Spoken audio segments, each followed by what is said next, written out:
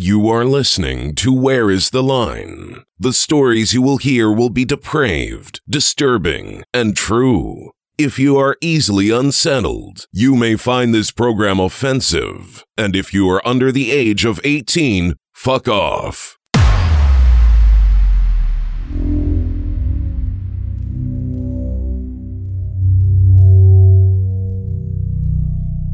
You don't have any brains. I have the brains. That's how I win my matches. I say the bigger they come, the harder they fall. I think you bit off a little more than you can chew. Everybody drinking blood, everybody eating brains. Some monster party. Everybody eating flesh, everybody breaking bones. It's some monster party. Are you sure you're ready? It is what it is at this point, right? You sound so excited to be here. I'm a little nervous, okay? Like, this is the second time we've recorded. On episode 35 of Where is the Line? It's been a while. It has. And with me today is someone who hopefully will be here for an episode and a half or so before she goes to live on the farm with Jamie, Ashley, and all of the other totally alive co-hosts. One can only dream. Robin. Hi. Say something disturbing, Robin. Snow-capped mountains. Snow-capped mountains.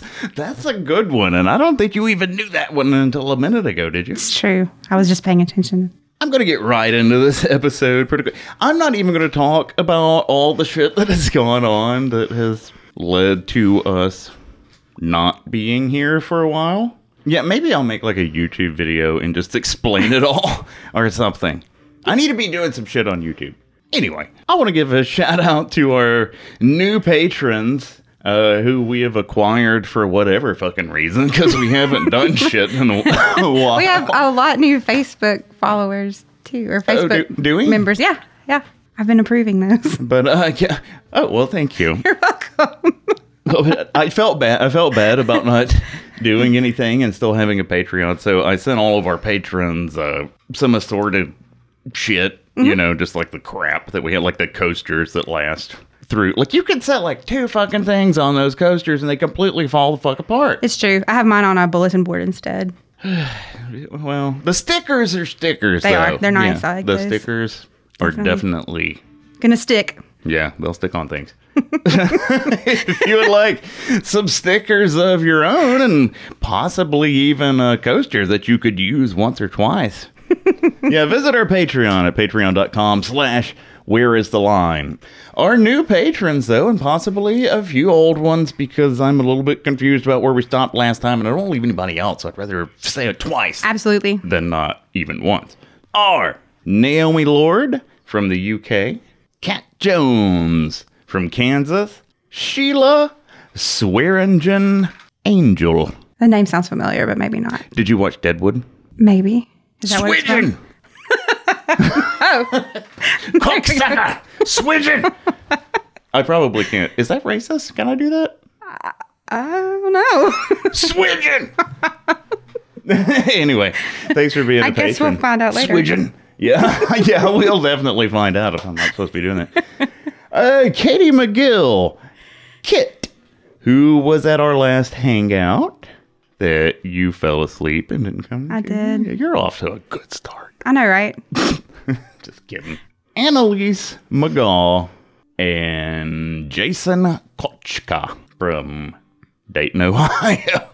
I was totally expecting to look over there and see like a Poland or something, you know, but nope. Well, thank all of the patrons for staying on the worst Patreon of all time. Thank you. I don't really do shit. I like the Patreon and the Facebook group. Mm-hmm. I fucking hate the Instagram. I actually gave Cassie the login information. She is the official farthest person away from us living in Tasmania. So she can log into our Instagram and post all kinds of shit there and possibly pretend that she's me and maybe even use those credentials to log into all kinds of things that I own. Who knows? But don't do that, Cassie. It's been a long time. How long has it been? Like 3 months? It was Halloween. It was after, like, right after Halloween, because we didn't have an Halloween episode. Did you? Yeah. I was really upset because we didn't have a Halloween episode. And then we kind of did one, but it was just like us talking about why we didn't have the episode, and then we didn't. Which was Lots based of on reasons. the previous 2 episodes that I began recording that went fucking nowhere. Oh, yeah, yeah. Yeah, and then I don't remember what, like, the running theory was on, like, why we were almost, like, cursed to not have a Halloween episode. But, Yeah, I because don't weird know. things happened to me about that time, too. The only good thing that happened on Halloween is that I was sitting on the porch and this kid dressed up, like, when I say kid, I mean like teenager, Like freshman in college, college yeah. or something, came running by dressed up like Gene Simmons. And he said, "Which way is the strip?" And I pointed the absolute wrong direction. And he took off running. I fucking hate Gene Simmons. And Kiss. Fuck. What the fuck has Gene Simmons got to be so goddamn proud about? He plays like 2 or 3 fucking root notes and then sticks his tongue out and paints his face up. That's it. I don't like Gene Simmons. And that child paid the price. Well, he knew he was dressing up like an asshole before he left the fucking house. He took his chances. He took his chances. If you're gonna dress up like a fucking asshole, yeah, expect to get misinformed when you ask for directions. All right, I want to go ahead and get going because this is going to be a 2-part episode. And this is the story that everyone has been asking for. I can't tell you. Is it? No. So not at all. popular. No one has ever asked for this story. We've got to know about this. But you've got to fucking know about this. Are you ready to get into it? Absolutely. Let's do it.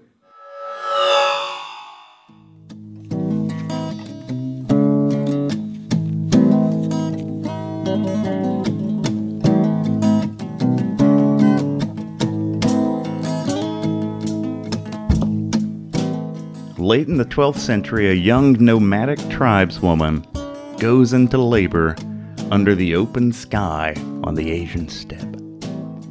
Some claim that this woman's child, when he came into the world, was holding in his fist a ball of coagulated blood, foreshadowing the millions of deaths that would soon come about in his name. Upon his birth, this child was given the name Temujin. Are you familiar with the name Temujin? I don't think so. Am I? You're familiar with this man, though.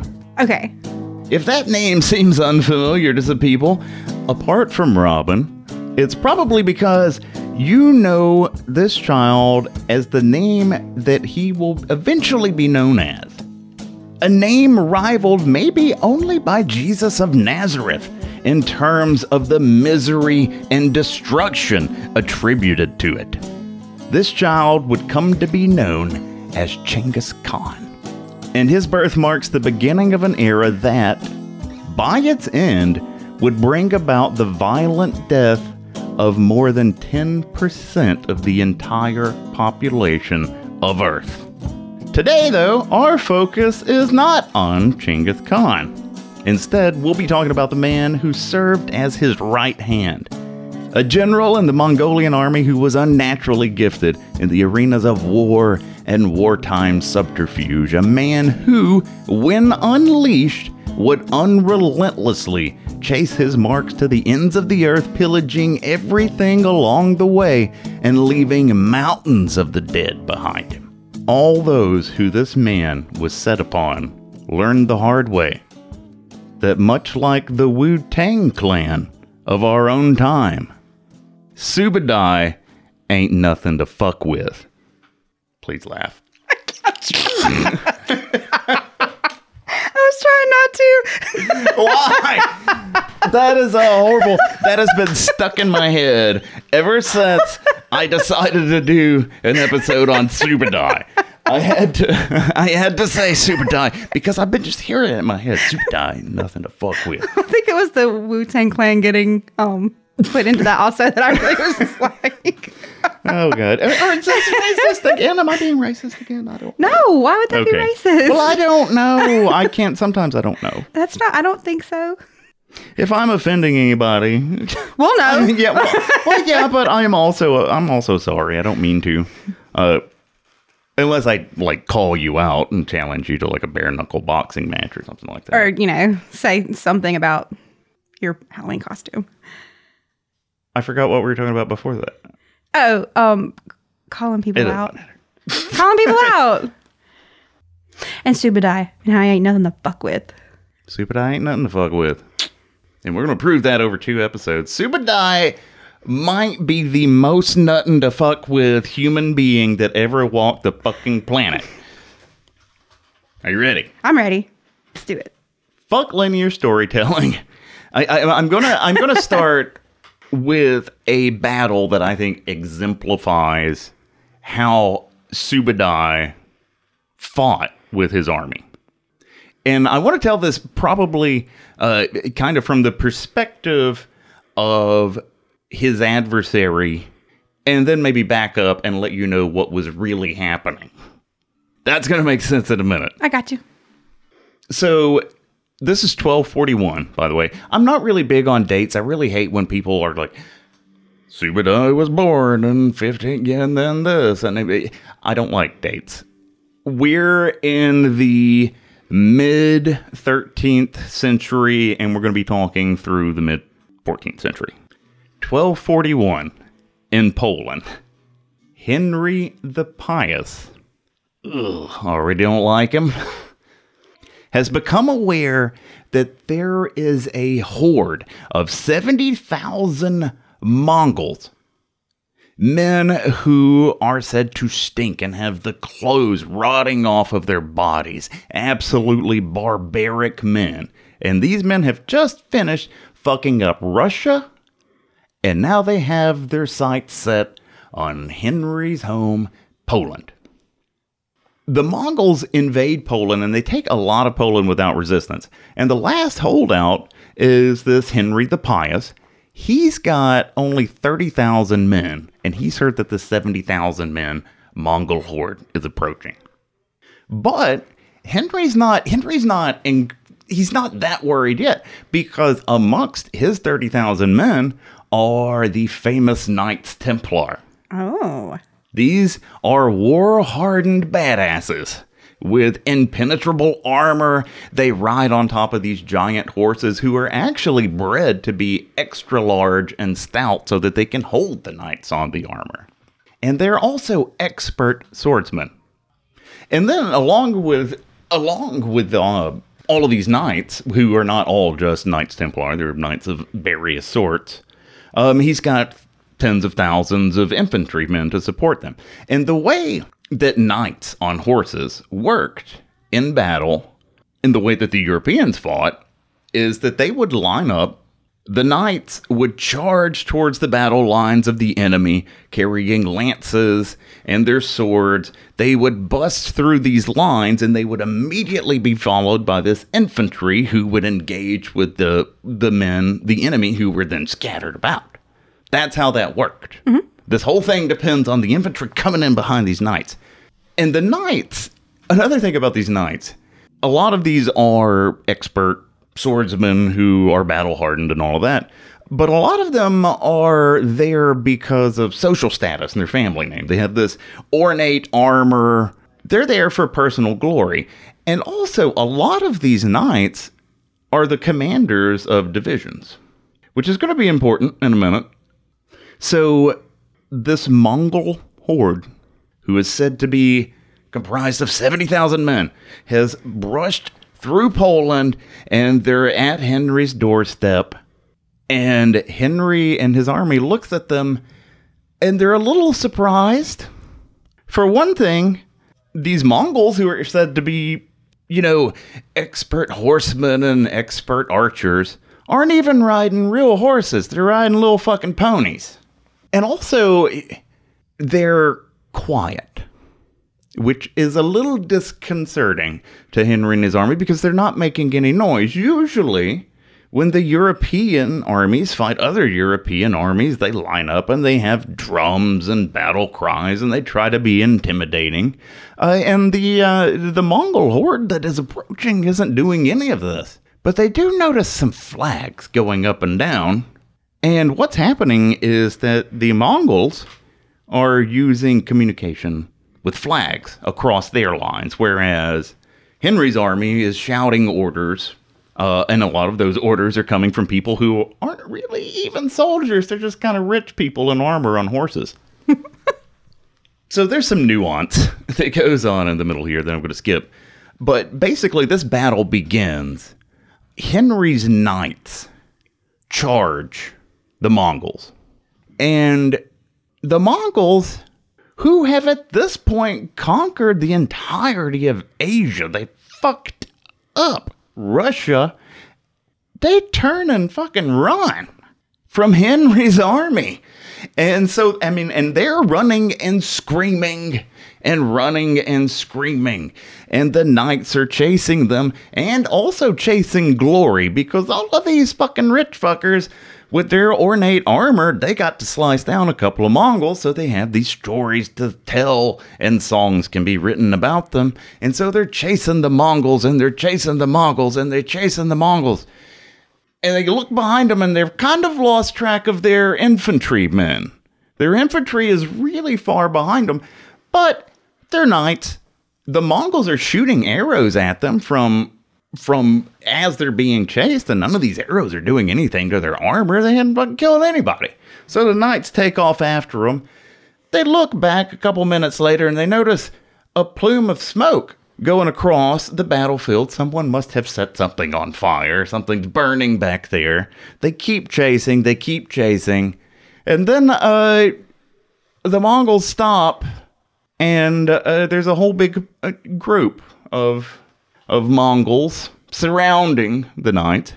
And at first, they actually try shooting the arrows at these knights, but they can't kill them that way.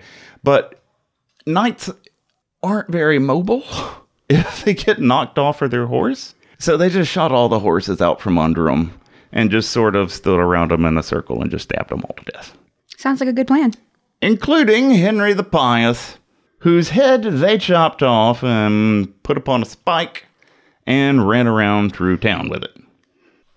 So let's back up and talk about how this slaughter of this entire army came to be. Because once they killed the knights, everybody else is done. So what's really happening here? So right when this battle starts, right before the knights are charging towards the Mongols, a flank of Henry's army retreats. The man that yelled retreat was a Mongol who snuck over there and started yelling retreat. The smoke that went across the battlefield was purposeful.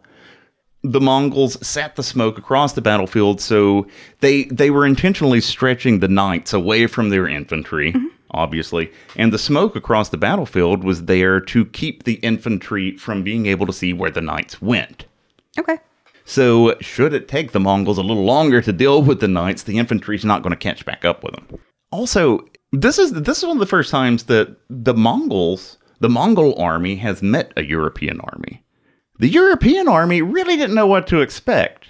Subadai's 70,000 men that he marched out of Russia knew exactly what to expect because Subadai had an intelligence group. Subadai rarely attacked an enemy without knowing everything about them. Before he attacked Henry, he knew that some of their commanders were just rich dudes in armor. He knew how they communicated across their lines. He knew how the knights worked along with the infantrymen, and that's what made all of this possible. And now here is the most insulting thing about this whole ordeal for poor Henry. This isn't even Subadai's army. This is a little bitty detachment that he set off after them while he handled more important things in the south. Nice. Subadai ain't nothing to fuck with. This happens over and over and over, especially the feigned flight. Mm-hmm. All through these conquests, Genghis Khan's conquests, Subadai, all of the generals are using this, where they attack, they pretend to be terrified, apparently screaming and running away, stretching the armies out, sometimes leading them into ambushes. sometimes just getting them away from the objective that they really want to attack. And nobody ever knew what. No, I'm just like, that's what I'm thinking is like, how is it that, I mean, this has worked so many times. How has nobody communicated, hey, this is how they work? They have. Oh. And that's one of the really perplexing things. Amongst all of the perplexing things about this is that word has gotten out about how the Mongols fight. And people keep fucking falling for it. But it's not just that. I mean, that seems to have been like their primary tactic, the feigned flight, come around and attack. But they did so many clever things. They often hid their numbers in all of these amazing ways.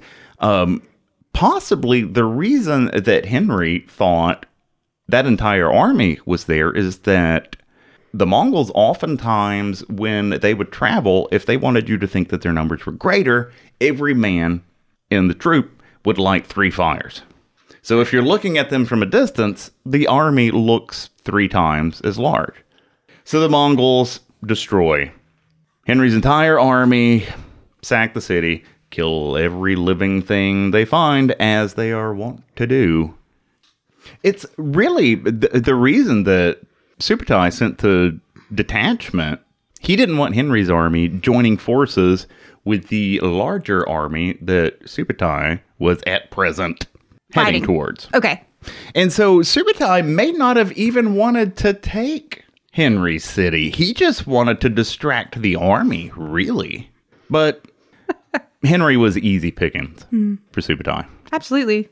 So how did Subutai end up in this position? Because it wasn't by birthright. Subutai was born to a poor blacksmith out on the steppe. You know, I mentioned in the monologue that Genghis Khan was born Temujin. Temujin's family and Subutai's family had known each other. They had kind of traded through a few generations. Subutai's family did metalwork. Temujin's family were hunters and sheep herders, and also warriors. Because that's what I think when I think about sheep herders. That they're warriors? Yeah, absolutely. Warrior sheep herder. Yeah, absolutely. You know, all of this shit that I've been reading, it's never occurred to me that the idea of the warrior sheep herder is unusual. Like, they're sheep herders and warriors. But there's this story about how Subutai and Temujin met. And it's that Subutai's father was bringing sheep to Temujin's father after Temujin's father had lost a battle. Because Temujin's father was technically a Khan, but he was not the Khan in the sense of what Genghis Khan would become known as. Temujin's father was just kind of in control of a small tribe. Okay. In the middle of the steppe. The story goes that Subutai's father was bringing these sheep to Temujin's father, who was kind of trapped on the banks of a river. And so on the way, bringing these sheep there, the story goes that they're attacked by bandits, and that Subutai and Subutai's older brother fight off these bandits and take these sheep on to Temujin's father. This most certainly cannot be true, because Subutai very probably was 14 when he joined Genghis Khan's army. So for this to have happened, Subutai would have been out there busting tails when he was like 8 years old. Yeah, I'm not buying it.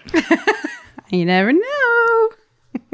Regardless, Subutai is 14 when he joins up with Temujin's army, who by this point is going by Genghis Khan. And so Subutai's brother is a commander in Genghis's army. It's just, I'm 14 years old. I'm sorry, I'm over here just like, that's great. It blows my mind. Well, Subutai's brother was kind of pressed into service. Okay. His family owned a debt to the Khans, and so Subutai's brother was pressed into service. Subutai, though, wanted to join. He was actually probably a little too young to be joining, but he went in anyway, and they let him come in because by this point, his brother had become a well-thought-of commander in Genghis's army. And so Subutai gets in here at 14, because his brother is a commander, he's in these tents as they're making war plans, coming up with strategies, different tactics to attack different peoples. And he's kind of growing up in this point in your life where you kind of become who you're going to be. Yes. And this is what he's doing during that time. So as Subutai grows up, he begins showing more and more competency with battlefield tactics. And Genghis Khan, to his credit, does not appoint generals based on nepotism. People aren't born in to Genghis Khan's army. They get there by merit. And so eventually, Subutai works his way up to be one of Genghis's 4 dogs. These were the 4 generals. Like DAWG or... Yeah, the dogs. he grows up to be one of Chenghis's main dogs. Sorry, I'm just like over with Who Let the Dogs Out and like all kinds of good. So 4 main. Of which he only has 4. Okay. These are the generals. These are Chenghis's generals. These are the men that he trusts. And you know, when people talk about Genghis Khan conquering this enormous landmass, I mean, by the end of this, he had conquered all of Asia. He fucked up Russia. He went to Poland. No one has ever conquered that large of a contiguous landmass in history. And Subutai ends up the general in this. And Chinggis lets his generals kind of have autonomy. Mm-hmm. He says what he wants them to accomplish, and they go and they do it. He's not a micromanager. He's not. Now, Chinggis is a proven battle commander. He is actually probably even more gifted at this than Subutai is. But he's at the top of the chain at this point. He's giving orders now. And so when Chinggis starts out, his plan is to unify all of these separated tribes in the steppe. So like I said, his family were one of these tribes. Like his father was the leader of one of these, and these were all like little small tribes, and they're warring with each other a lot. And Chinggis wants to unify them all, and he does. And so he's getting these different tribes to submit by sending out Subutai and the other generals. And they have a pretty much one chance policy most of the time. Okay, so this isn't necessarily unification through like, come join us. No. This is going to be great. It's like, come join us or else. Join us or die. Got you. Is exactly what this is. Okay. Now, if you join them, you would give them a few troops. You start paying them taxes. But apart from that, you're going to be all right. They're going to offer you protection. They don't give a fuck what your religion is. The Mongols had some religion. It's like a mafia thing. But, well, it kind of is. Yeah, it really is. But you pretty much kept your life the way you were. Now, at the same time, out in Europe, this is the time of the Crusades and shit. Yes. Those are holy wars. Well, I'm also thinking right now about how, like, with the holy wars, and I mean, obviously problematic now, but every time I think about anything that has to do with Mongols, it's like, they're barbaric and they're terrible and they're nasty. And speaking about, like, as far as like racism, they were. They were extremely nasty. No, it's a fact that they would wear kind of silks that they would get from tradesmen under like the leather, which kind of served as their armor. Okay. But they would wear it until it literally rotted off of their skin. Is there a purpose to that? Or is it just so that you look badass when you're like coming up on... If there's a purpose for that, I'm not aware of it. Now, but their culture was such that it probably just didn't... It just felt like what they did. Because a lot of their habits were also offensive to modern sensibilities and even to European sensibilities at the time. So they would eat intestines of animals. They wouldn't clean them out.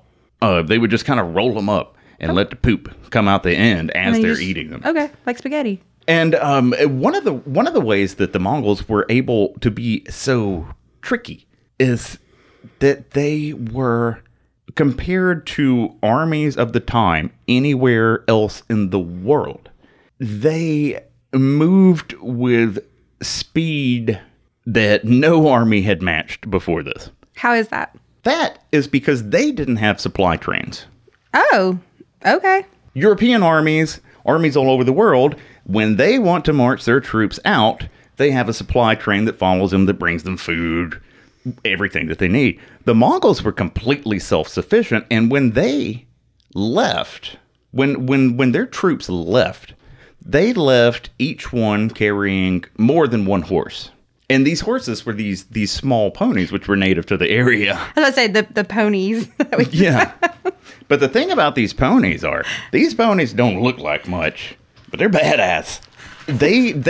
You don't have to feed them. They feed themselves. Even when they're crossing icy plains, these horses can use their hooves to dig through the ice and kind of graze on whatever's underneath there. And you might be thinking, well, what if they get hungry out on these plains? You know, and at one point, the Mongols crossed the fucking Gobi Desert to get the drop on somebody. Something that no one had ever done that. It was thought to be impossible. But if you piss off the fucking Mongols, they will cross the goddamn desert just to make you look like a fucking dumbass when they sneak up behind you. What was I talking about? We were talking about the time. It was like the time of the Knights Templar, and I kind of got us off on the... Where was I going with that? Okay, so Subadai had been out conquering one of these tribes. Oh, real quick, this particular... Unifying. Yeah, unifying. Yeah, Subadai had been out unifying. Be a threat. And just real quick, I don't want to really go into it too much because there's this kind of shit happens over and over. But guess how he won that battle? Rock, paper, scissors. Now, he sent a spy out and located their army. He took his army and crossed in their path and started throwing out baby toys. What? Where did he get baby toys? From some other place that they had conquered. Ransacked. And Subadai looked at them and said, I've got a good idea for these. So they're throwing out these baby toys. And when this army sees all of these baby toys, they think that this is a fleeing horde of Mongol women and children. This is some prime... Easy. We're gonna get some payback. Easy targets. Yeah, easy fucking targets. But no, it's Subadai with his army, and he fucking slaughters all of them and cuts their fucking ears off. Because that's how they counted corpses. They would cut one of the ears off of every body, and then go home and count them, look at them, put them in jars. Under their bed, yeah, what are you or in the closet. It's a big what if somebody closet. didn't know that was for the purposes of counting corpses? And they were just like, man, Genghis really likes ears.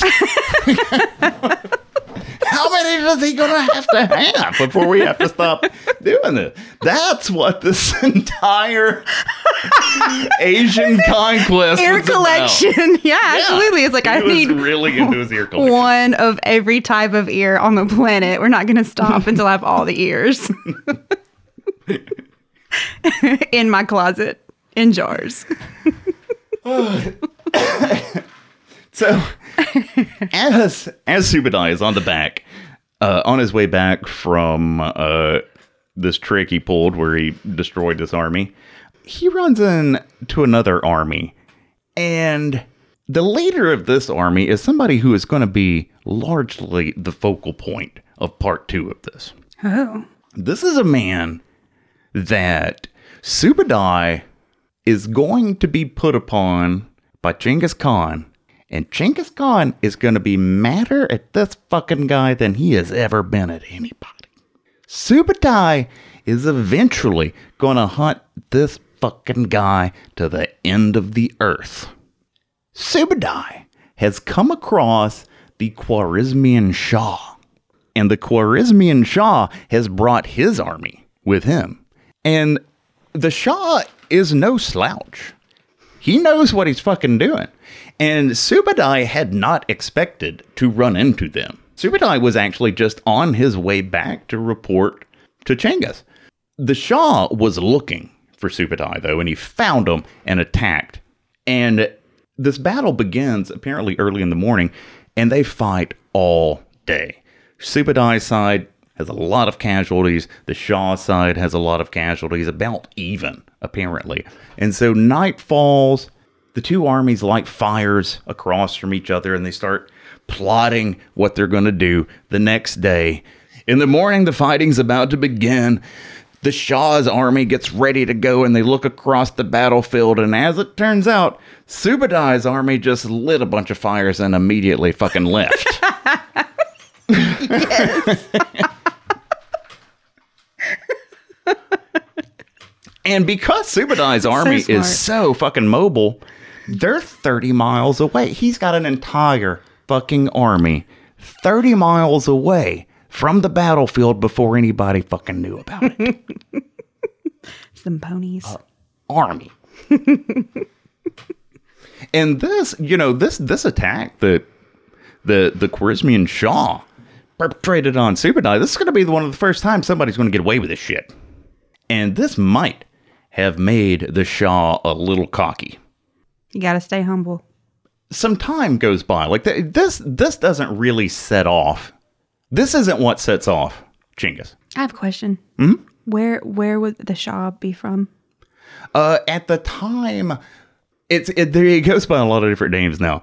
Khwarezmia, Khwarezm. It would be around where Iran is now. Okay. So some time goes by. Genghis has his hands full. He is conquering in all directions. He's not especially interested in the Shah. He just wants the Shah to submit, like everyone else. Now, the Mongols, when the way they got away with so much is this join us or die approach that they had to warfare. So a lot of times, they would conquer areas without fighting at all. Because those people fucking knew better. So they would just join the army as well? Yeah, so when they would conquer places, you would get the choice. This is still the, quote, unification process that we're going through. Now, I don't think that Genghis ever really called this unification. Genghis was concerned with conquest. Okay. I mean, this wasn't a religious thing for him. It wasn't usually personal, particularly. He was just driven to conquest. And this unification business that keeps coming up, this is now, a lot of things eventually did become great. The world would not be as it is today, and a lot of really good things came out of this. We'll talk about some of that in the next episode. But so the Khwarezmian Shah and Subutai have already had this little dust up. Some time goes by. Genghis, it appears, just wants to trade with the Khwarezmian Empire.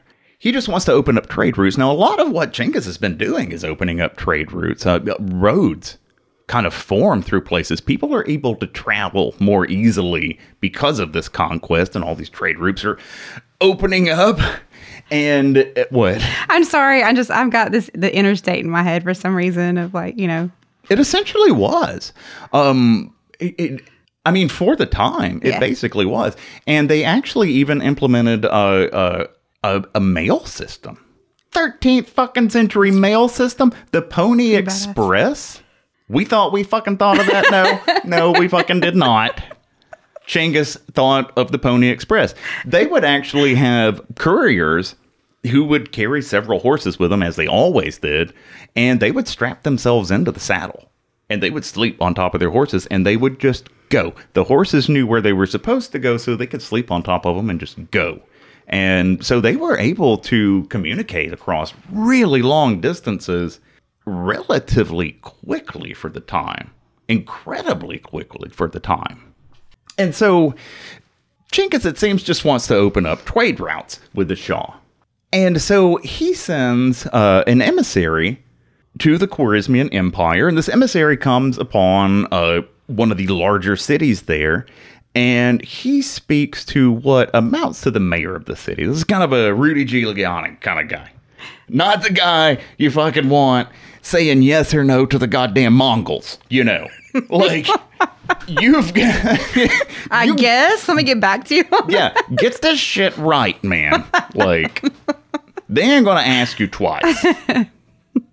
This, quote, mayor, my own quote, mayor, of this city kills the emissary. Oh. He thinks they're up to something. Because they're the Mongols. Genghis Khan does not take kindly to this at all. But this shit happened at a good time. Because he is so fucking busy fucking up the rest of the world. Getting them ears. You guys aren't really the guys I want to fuck up. Yeah, there's ears. I've got so many ears up here. You know, like... I've got enough ears to deal with right now. Yeah. Like, your ears can wait. Your turn will probably come. Maybe Not don't today. speed it up, you know? So, Genghis sends 3 more men, and this is probably the only fucking third chance anybody ever got from Genghis. This time, though, so Genghis is thinking, okay, they went to Rudy Giuliani's place. That was our fuck up. You know what? Like that... It could be that this man was acting beyond his own authority. He's going to give him the benefit of the doubt. So he sends 3 more men to directly speak with the Khwarezmian Shah. The Khwarezmian Shah gave 2 of those men a buzz cut and sent them back to Genghis Khan with the head of the 3rd man. I shouldn't have done that, I bet. No. He done fucked up. If ever there was a man in the history of the world that you do not want to cross, Genghis Khan. And so now, Genghis Khan It just sounds so stupid. I'm sorry. has what? I just like, these people just, I'm like, this is so stupid. Why would you not just be like, yes, sir? Well, now, you have to imagine, though, that these people, they're not seeing pictures of what's going on. They're hearing tales. But the tales are fucking horrifying, and they do believe them. People are reporting things, like going about their travels and coming across what they believe to be snow-capped mountains and getting closer and finding that these are rotting corpses that are decaying to the point that the bones are showing, and they're stacked higher than you are probably imagining. Because when we talk about the Mongols, when we talk about the Mongols saying, join us or die, they're really saying, join us or die in a horrible fucking way and have everything that you have ever owned burned. Everyone that you ever have known will die, and a lot of them are going to kill themselves to keep from doing what we're going to fucking do to you.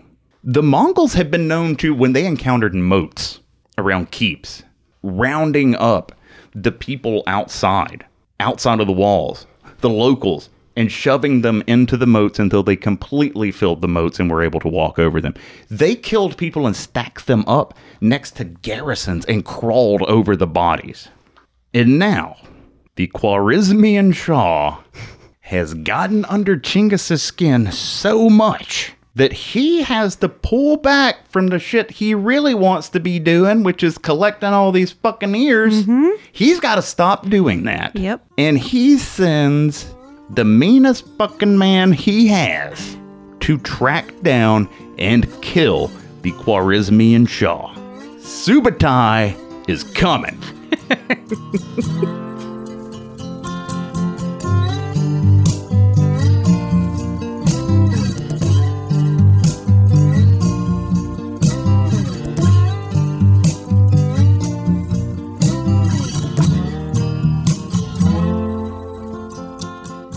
Thank you for listening to episode 35 of Where is the Line? If you enjoyed the show, please be sure to subscribe to it.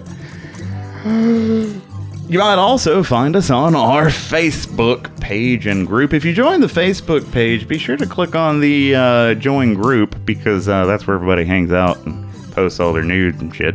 There's nudes. No. I was about to say, I missed those. Join the group, because that's where everybody hangs out and posts things. Before we go, we got a couple of reviews to read for you. Nick412 writes, Kevin Hart. That was a heart emoji, and he didn't. Oh, I was spell about out to heart. Yeah. say, what? Wrong Kevin. Kevin, we miss your voice. Your podcast is hilarious, and I hope you come back soon. Aww. Oh, thank you, Nick412. We're back. Yay. I hope this episode doesn't suck. This episode fucking sucks. I can Don't already do tell. that. Do not do that. Moving on to the next review. Griffin the Griffin writes, unlike anything else. I already like it.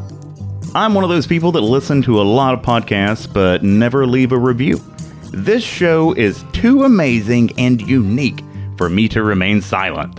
I have to do the bare minimum and reward them with a review. I did not discover the show by Hollywood crime scene. Wow. Seriously. I was searching for a show that covered Issei Sagawa and found a true gem. And where is the line? All of the episodes are very well researched and presented brilliantly with funny jokes, no matter how insane the subject matter is. Kevin is the best. Aw, it's true. No, that's not true. Totally true. And each of his co-hosts have been great, with extra props to Samantha. Shout out, Samantha, if you're still listening. I hope this isn't the end, and I eagerly await new episodes, even if they don't come on a fixed schedule. They're not going to. I just want more. Please. Thanks for the hours of entertainment. That's so fucking nice, wasn't That's a it? good one. I like that one. And do I Thank sound you. extra? Do I sound too pumped up or something? Do I sound like... I feel like I'm just all over the place today. I am all over the place today. Our last review... I think we're going to skip the voicemails for this time. I was about to say, we're going to can get we them voicemails? next time. Okay. Our last review comes from Lee1024. 5 stars. Gross. Love it. I love that this podcast gets into all the gritty details that many other podcasts skip over. I've listened to most episodes so far, but just heard the one on Forthman Murph, and it's my favorite. They told his story with all the gory details, but in a way that was empathetic and humanizing. Side note, it's cool to listen to a podcast made by other LGBTQ people where that's not the focus. Hosts Kevin and Ashley are the best. I go through so many goddamn co-hosts that, like, I have reviews that mention... By the time you review the show, there's going to be... Okay. Thank you so much for that review. Yeah. Yeah, the Forthman episode's one of my favorites, too. I don't know if I've mentioned it on the show before, but Forthman's... one of his relatives actually got in touch with me and sent me a recording of Forthman singing after the accident. Okay. After his wounds healed. Yeah. The recording was really fuzzy and it was hard to hear, so I did some audio work on it and cleaned it up a little bit and sent it back to him. And but that's on our Patreon page, way on down there. I put that on there a long time ago. But if yeah, you know what? That's worth joining the Patreon. Absolutely. To hear Forthman Murph fucking singing something. Absolutely. I really least wanted that. to know. I wanted to know so bad what he sounded like singing, and I couldn't find anything. And this person who sent this to me had just commented on the episode, and yeah, if it weren't for that, I would have never gotten to hear him. And also, you're not going to find that recording anywhere else. No. Did he tell you how he came across the episode? No, I assume he was just Googling. I mean, if you Google Forthman Murph, you're going to come across the right guy. It's a pretty uncommon name. And another thing, that review also mentions that it's cool to listen to podcasts made by other LGBTQ people. One of the few times that we were ever offered an ad, it was from an LGBTQ organization, I think somewhere in Colorado or something. Maybe I might be wrong about that. And I turned it down because I was really afraid that, and it was one of these ads where it was given to me by the host. I couldn't contact the people. It was just going to be this inserted ad thing in the show, which I ain't fucking doing that anyway. If you want to put an ad on this show, I am going to be reading it or it ain't going to fucking be there. You're not going to put a fucking ad. I spent so much time editing these things, I'm just going to let somebody put some fucking random shit about frozen food that they drop off at your fucking house right in the middle of it. I love that No. that's the one you pick because that seems to be always the one that's advertised. Do you ever listen to things where, like, it's the podcast and it just cuts off in the middle of a fucking word and that thing's there. I don't give a damn how much money you give me. I ain't doing that. You're right in the middle of talking about murder, and they're like, "Do you know what you're cooking for dinner tonight? What just happened?" So if you've ever offered an ad to us through that marketplace thing, the reason that I declined it, well, the LGBTQ thing, I was afraid that if I accepted that, they would regret it. Oh, that they would regret it. Yeah, I mean, I'm not really a flag kind of guy. Like, I'm like. What? You're not what? I'm not happy enough to be the representative of the. I mean, LGBTQ people are usually like really happy. It seems. I mean, at least on the surface. Okay. Fuck, I'm goddamn generalizing. Jesus, I've been racist. Never mind. Yeah, if you're one of the people that try to submit an ad to us and you happen to be listening to this, even if you're the LGBTQ people, as long as you know what you're getting into, get in touch with me. I'd be glad to read an ad. Pretty fucking cheap. Just know it won't be a happy one. Yeah. Nice. In case they do get in touch with me, I should probably just go ahead and say this. I don't get the flag thing. What do you mean? Like, there's everybody, like, bisexual people have a flag, and it's purple, and everybody has, like, a different color flag. I don't really want a flag for that. I mean, like, do I really need a flag for suck a dick? I don't think that requires a flag. I understand it's about unity and community and shit, but I'm a fucking loner. I don't like that stuff. I got you. I don't want the flag. Well, so you're just saying, like, maybe the flag's just not for you. I think I'm gonna cut every bit of this out. Maybe I'll just put this on. Maybe this would be like a side, it's like a side note conversation about flags. Yeah, the patrons have been getting complete shit for a long time. Let's just put this on there, too. Oh my god. And then we can get lots of feedback about the flags.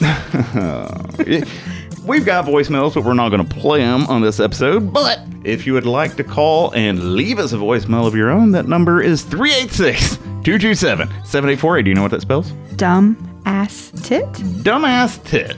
Spell out dumbass tit on your telephone to hear a special message just for you from our own Where Is the Line intro band. I think that's going to do it. Probably lost a lot of listeners. Don't say that. With this topic that nobody gives a fuck about. All right, this is a good one. We're going to do a twofer on it, too. Yeah, twofers. Get better. Yeah. Yeah, if you thought this one was good, wait till next time. I liked it. Thank you all so much for listening.